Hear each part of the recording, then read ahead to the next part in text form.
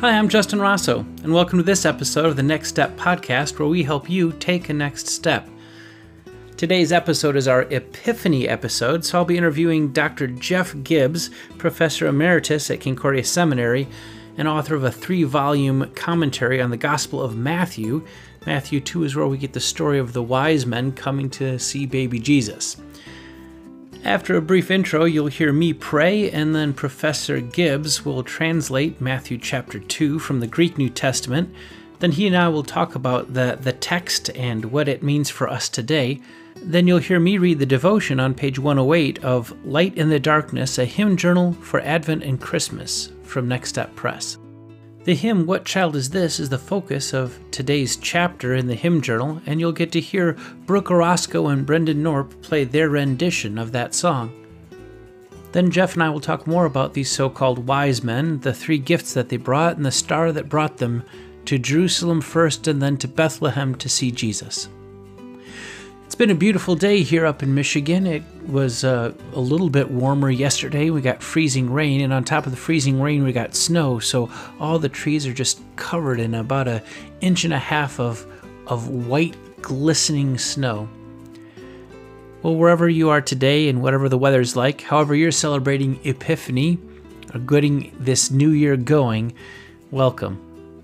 I'm so glad you're here as we gather around God's Word and seek to take a small next step following Jesus. Jeff Gibbs joins us today on the Next Step podcast. Jeff, welcome. Thank you, Justin. Good to talk to you.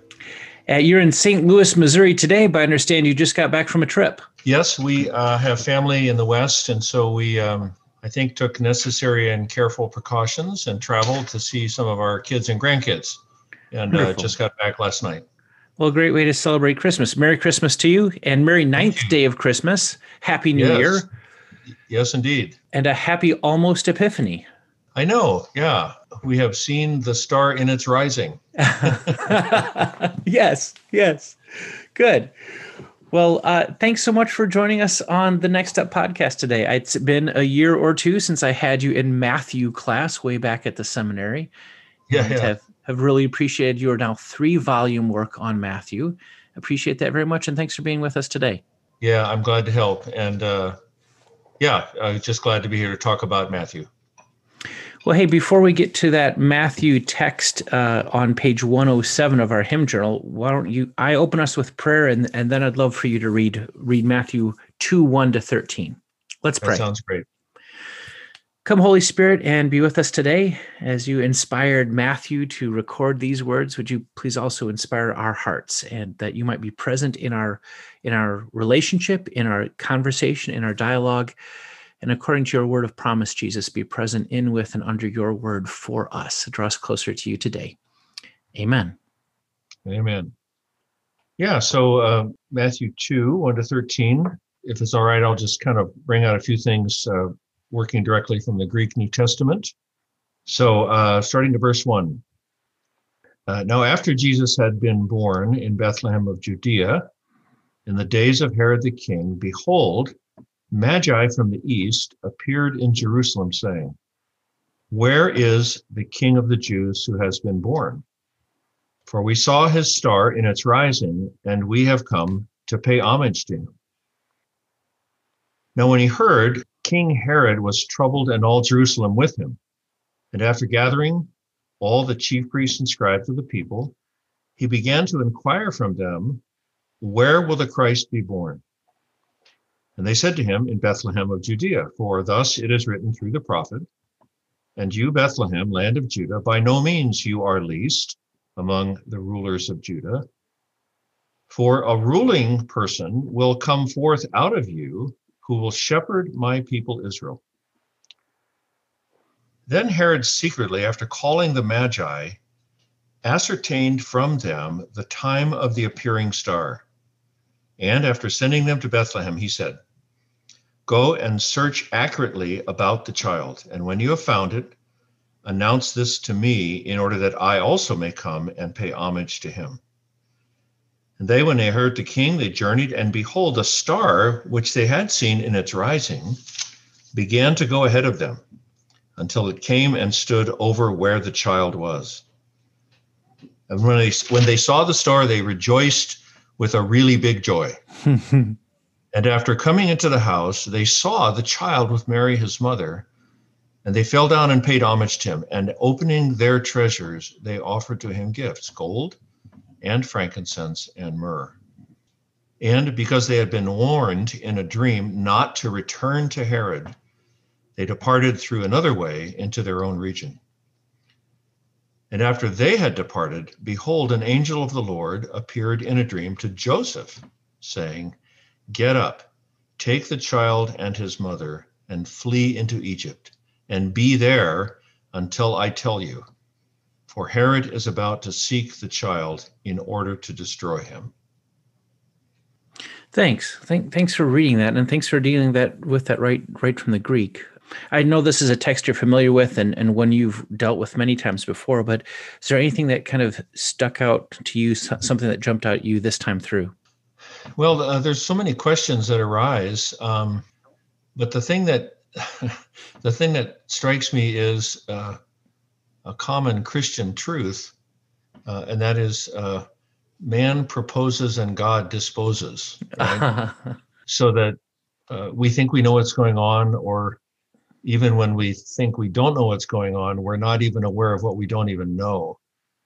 And so you have all of the religious authorities in Jerusalem who are not even aware that something has happened. Yeah. You have the Magi, to whom it's somehow been revealed that there's this new king, but they don't exactly know where he is. And apparently Herod had initially succeeded in tricking them because they were going to go back and tell him. Yeah. Right. But they have to be warned in a dream not to do that. And so you have these two beautiful layers of human plans and human actions, even well-meaning sometimes, but you could say either underneath or above at all times is God's plan, to send a Messiah, to send a Christ, who will not just be for the Jews, but part of the reason the Magi is there is that they're almost certainly Gentiles. And so they're the ones who come to pay homage to this king without even really realizing everything there is to know about him, of course, either. So it's just a beautiful contrast. Yeah, I can see that contrast really clearly here. And the God stuff is very clear from the human stuff. And the God stuff is reliable. You've got the prophetic word that's in this section, the prophetic word that's very reliable. You've got these angels, these angelic messengers. They come and bring the word of the Lord, and they're directing traffic, so to speak. Right. And then the human response is a bit mixed. You've got the people who actually should know better, the priests and scribes of the people, who know where the Christ is going to be born, but don't go looking for him. You've got Herod, who I love the phrase, he was troubled and all Jerusalem with him. If there's one thing we know from kind of the first century history, if Herod's troubled, the whole Jerusalem is going to be troubled with him. He's a bad guy to have troubled. And then Mary and Joseph. I love the next verse. And Joseph rose and took the child and his mother by night and departed to Egypt and remained there until the death of Herod, kind of according to the word of God. Right. Yeah, it is, and really it's a beautiful thing. We might think it was easy for Joseph to believe the angel, but we all know how hard it is to believe God's word, even though we should find it easy, right? Yeah. So there is, in that sense, the miracle of human faith that Joseph really is kind of an example for us, I suppose you could say, that if God tells you to do something, of course, it's hard to tell what that is often. Yeah. That you can trust him to do what he's asking you to do. So.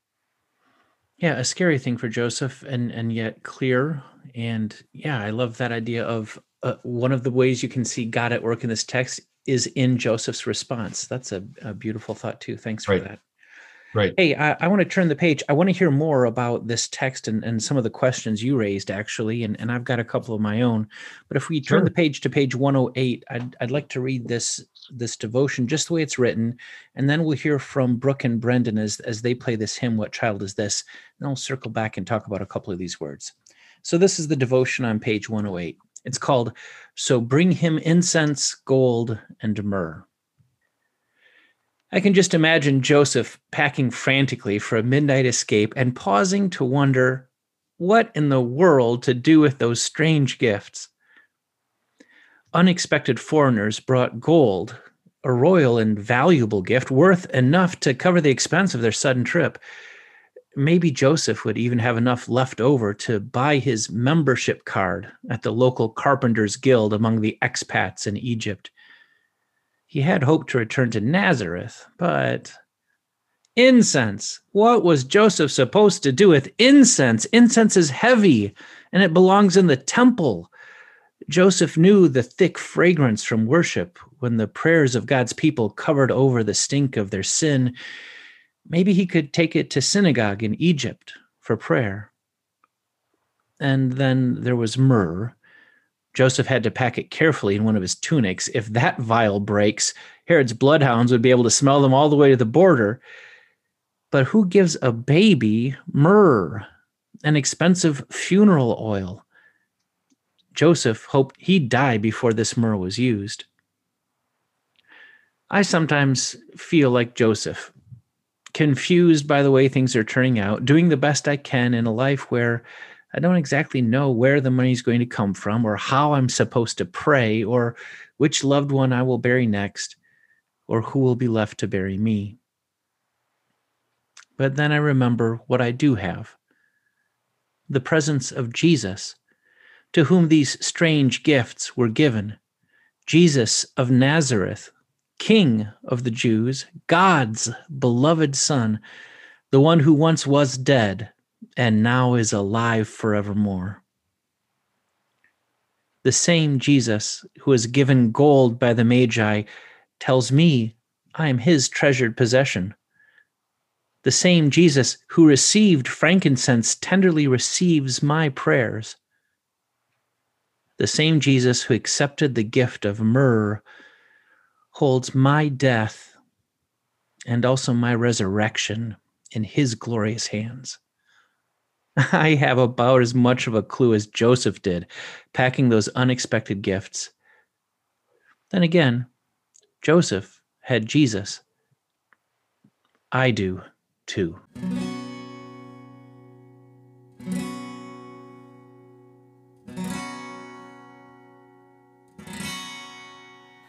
What child is this who lay to rest on Mary's lap is sleeping, whom angels greet with anthems sweet, and shepherds watch are keeping?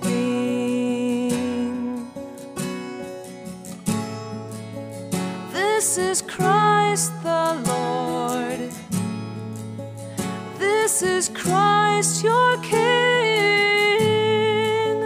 This is Christ who has come to redeem us. Why lies he in such mean estate, where ox and ass are feeding? Good Christian, fear for sinners here, the silent word is pleading.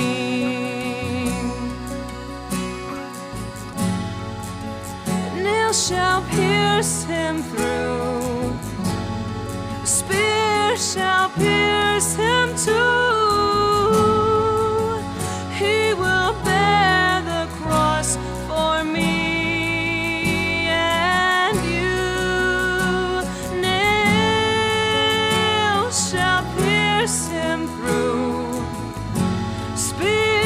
Shall pierce him too. He will bear the cross for me and you. So bring him incense, gold and myrrh. Come peasant king to own him.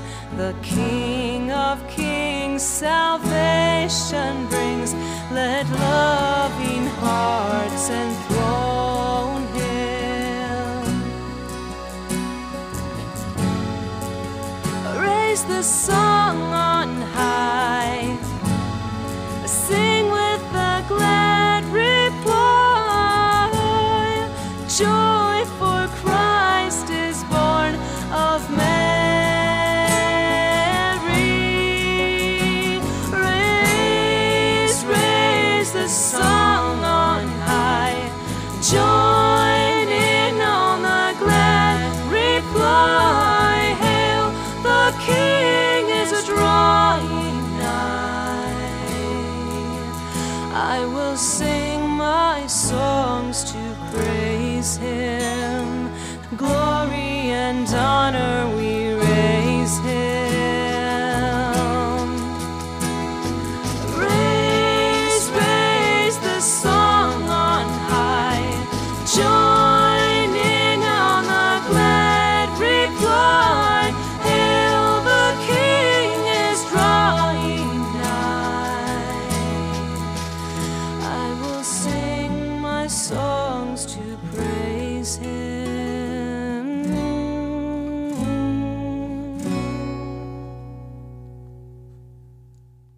That was Brooke Orozco and Brendan Norp playing their rendition of the hymn, What Child Is This?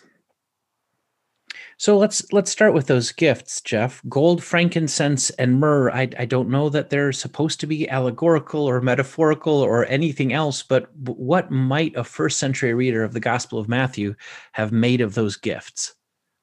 That's a great question, Justin, and thank you for asking it that way. As you know, as well as I do, that the gifts are often given symbolic or allegorical meanings, and I don't want to deny that as a possibility, but the funny thing is that the meanings are not the same. So if you read throughout the centuries, in one century, Christians think they're this, and another one, they think they're that, and so forth. But I think if we take them together, it says two things about the Magi and their approaching Jesus. First of all, these are really expensive gifts, right? And in fact, they are the kinds of gifts that you would give to a king, to someone of great importance. And that's what they call him, the King of the Jews who has been born, right? Maybe another way, and not the only way, but another way to think about it is that it actually invites us to ask this question. So these are regular king gifts, if I can say it that way. But Jesus isn't exactly a regular king, right? And so I think because, of course, we're on this side of Good Friday and Easter, it allows us to see, oh, so there are two kings in this story. There's King Herod, who's kind of a regular king, if I can say it that way. Powerful, bloodthirsty, yes, but he's kind of a regular king. But then there's King Jesus, who's a helpless child who looks like he can be snuffed out at any moment. And yet, because he's God's chosen one, he's the kingly Christ, nothing's going to stop the plan, right? So again, the Magi, I like to say the Magi, along with Joseph, are the good guys in this story, right? and Herod and the scribes are kind of in the dark and working on behalf of the dark. But it does invite us to pause, I think, and say, well, yes, Jesus is the king. And maybe we would say the day will come when our king is nothing but glory and power and honor, right? But in the meantime, he comes quietly, humbly, sacrificially, moves to a cross only later to rise and be seated at God's right hand. So I think there's a kind of a contrast in there that can be a good reminder that this is no ordinary king. So what did Joseph do with those gifts? Well, there was a Nazareth Carpenters Credit Union, I think. Well, good. I was thinking, I'm pretty sure that as I was enjoying the devotion that you were reading, I think Luther actually suggested that he did use the gold to finance the trip to Egypt. That's good. And, but we don't actually know how much, we, like Renee and I have an Advent calendar, and you flip over the pages, and there's a thing of gold that looks like it's about a foot by 6 inches. Yeah. But, how much gold did they bring? See, it could have been just a little bag, right? How much we think in terms of large amounts, and of course Matthew doesn't say that. We don't know enough about the Magi. We don't even know exactly where they were from. Hmm. So maybe they just brought a little bit of each, right? I don't know. Of course, nobody knows. Yeah. But as to what they did, what Joseph did with that, I don't know. Maybe he put it. I bet he did not put it in his checked luggage. I'll say it that way.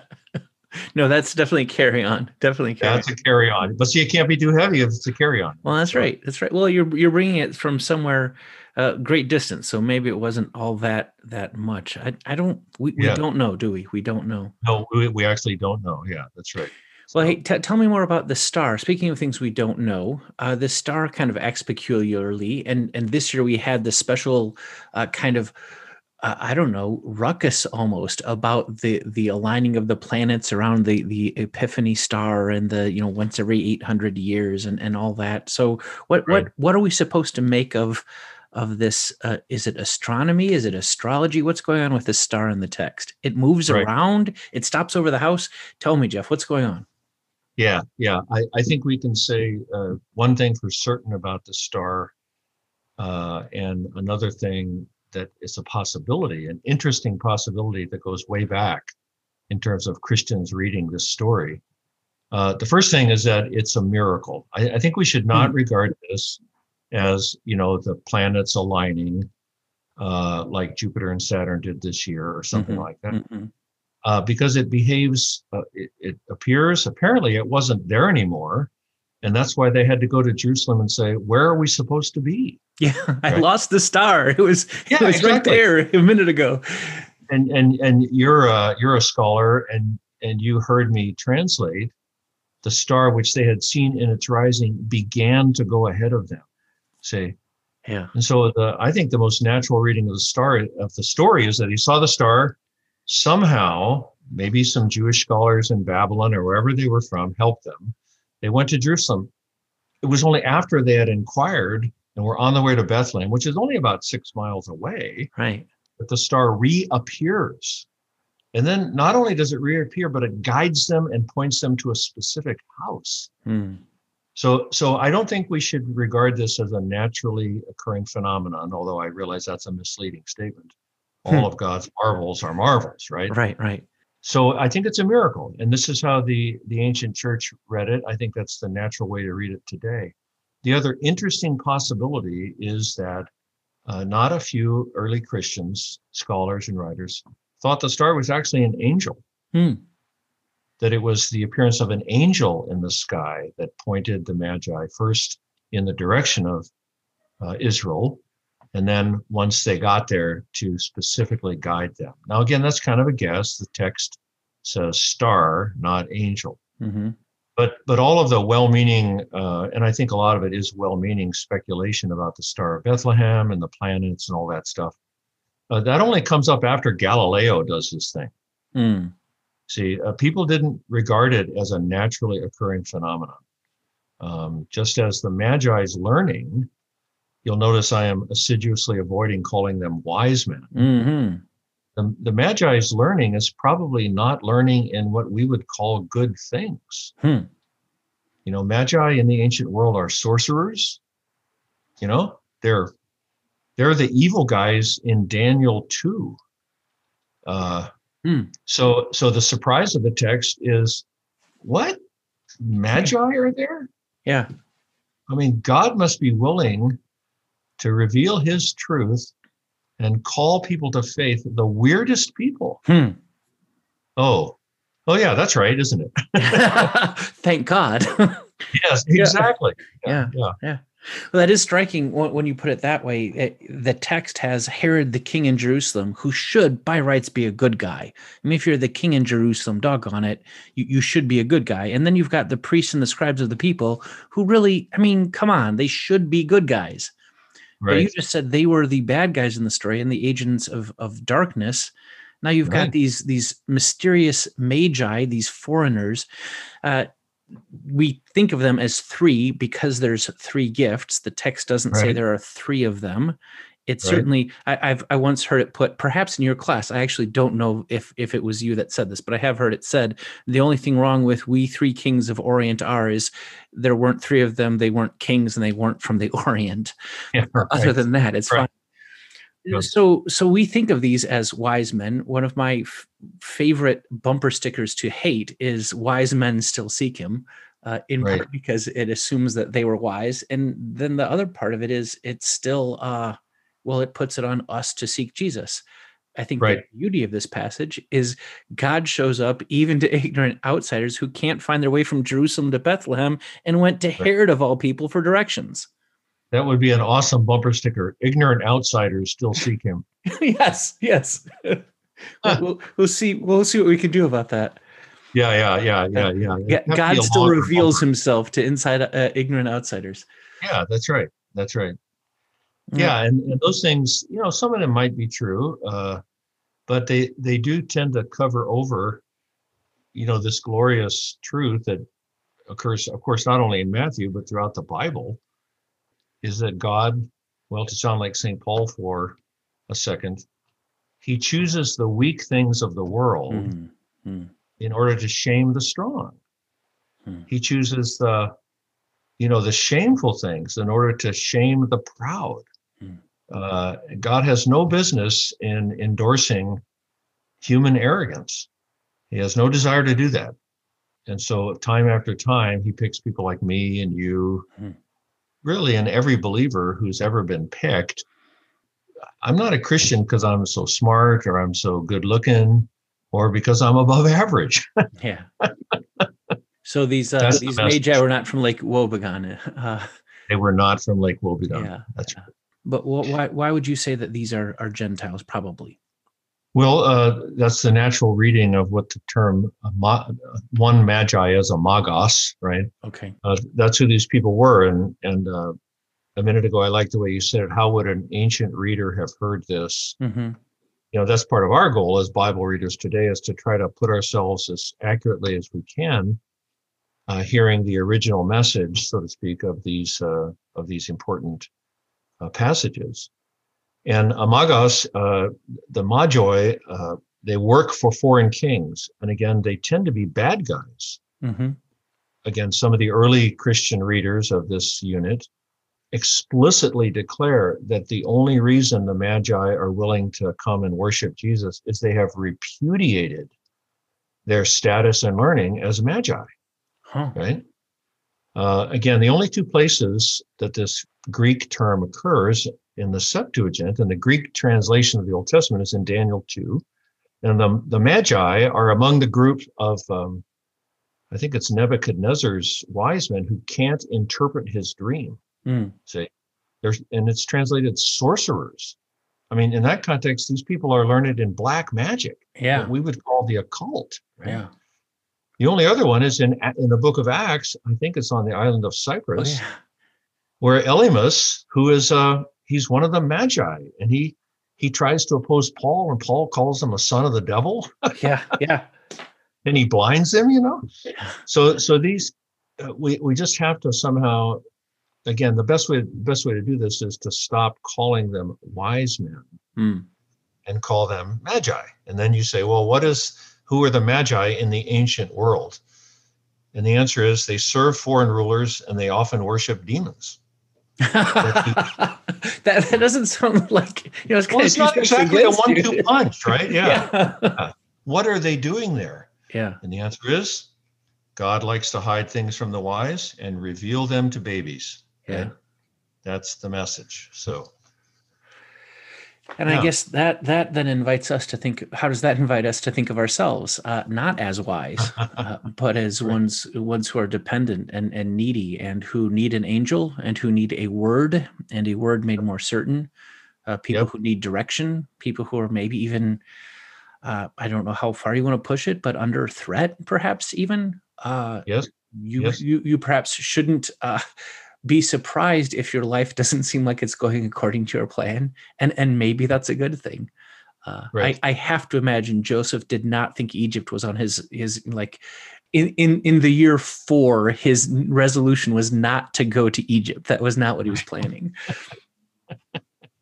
Yeah, no, I think you're exactly right. And even that is a kind of a, I'm never quite sure what irony is, Hmm. but it might be ironic because in general, Egypt is a bad place, right? That's where Israel long before this was in slavery, you know. Yeah. But it's the place of safety when Israel, the promised land, has become a place of danger, Yeah. right? So The whole world's turned on its head. that's exactly right.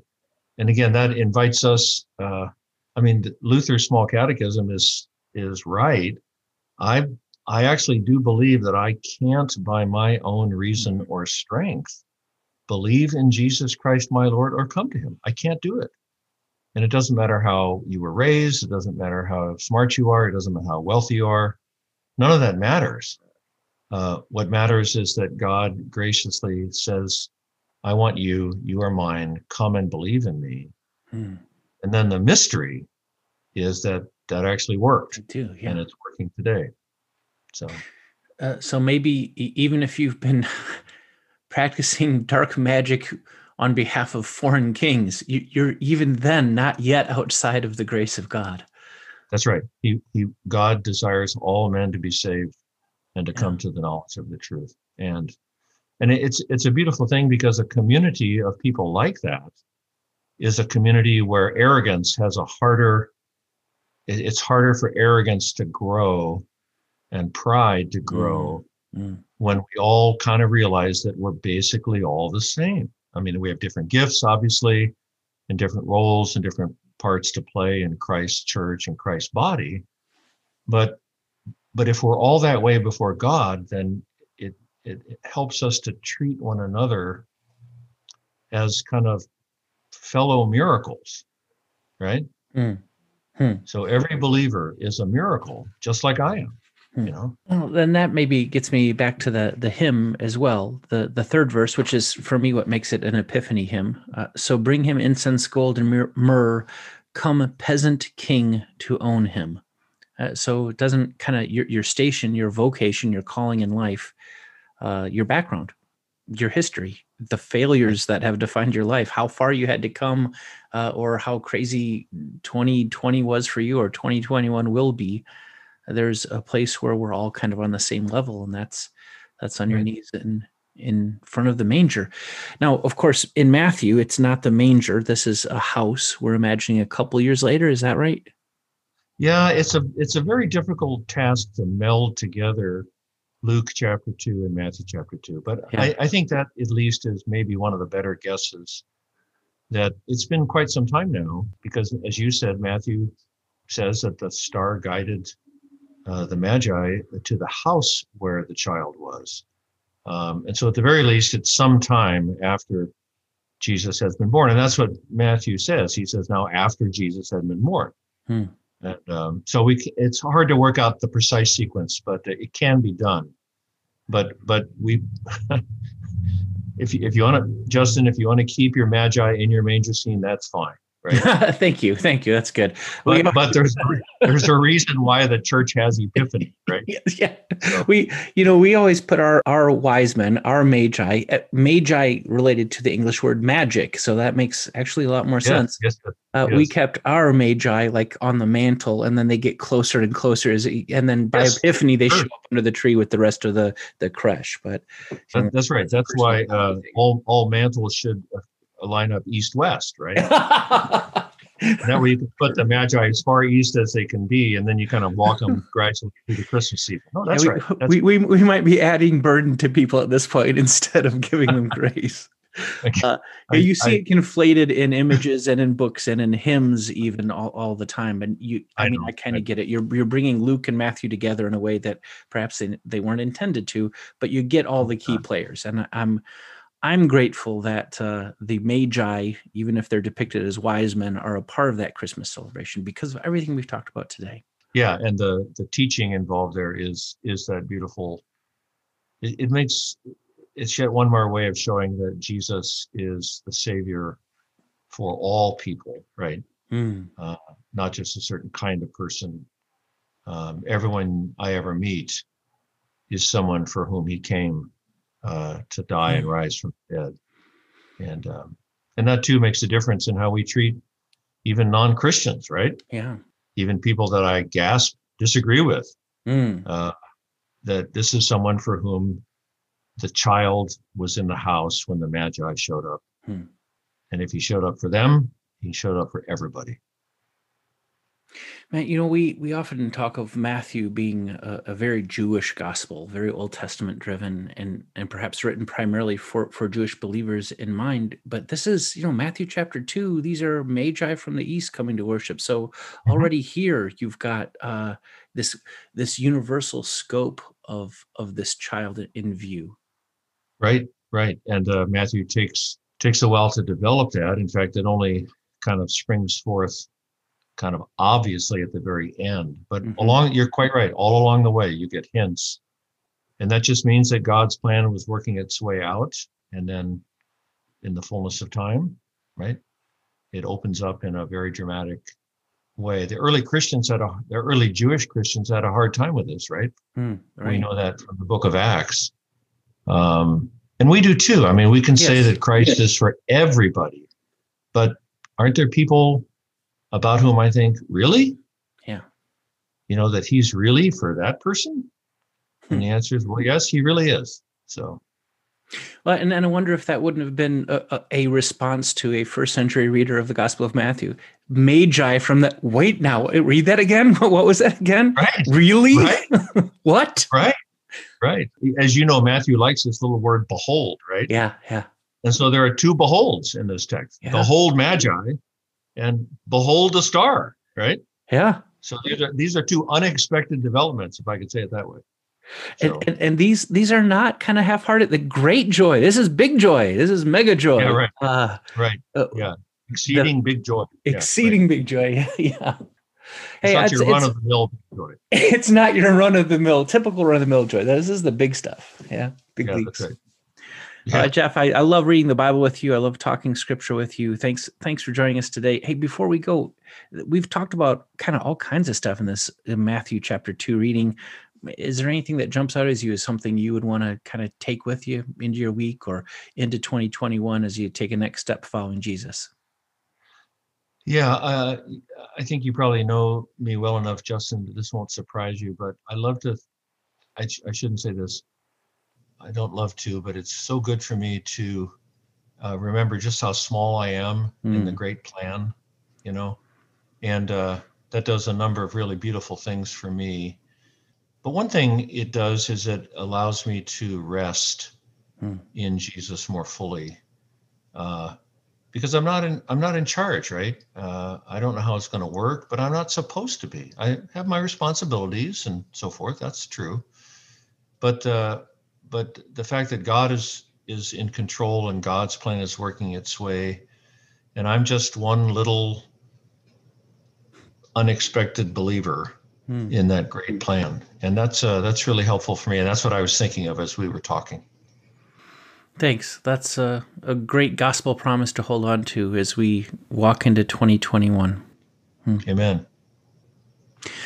Thanks, Jeff. Say hi to Renee for me. Okay, and also to Miriam, Justin. Yep. Thanks. God bless. Yep, you too. Bye. That was Matthew scholar Jeff Gibbs joining us on the Next Step podcast to talk Epiphany and Magi and stars in the East as we get ready to celebrate Epiphany on January 6th. Well, this and every one of our Next Step podcasts is made possible in part by the generous support of Next Step patrons. I'd like to especially welcome Kay and Sam and Brooke to our Next Step patron family. Thank you for your trust and your encouragement and your support as we seek to help people delight in taking a small next step following Jesus.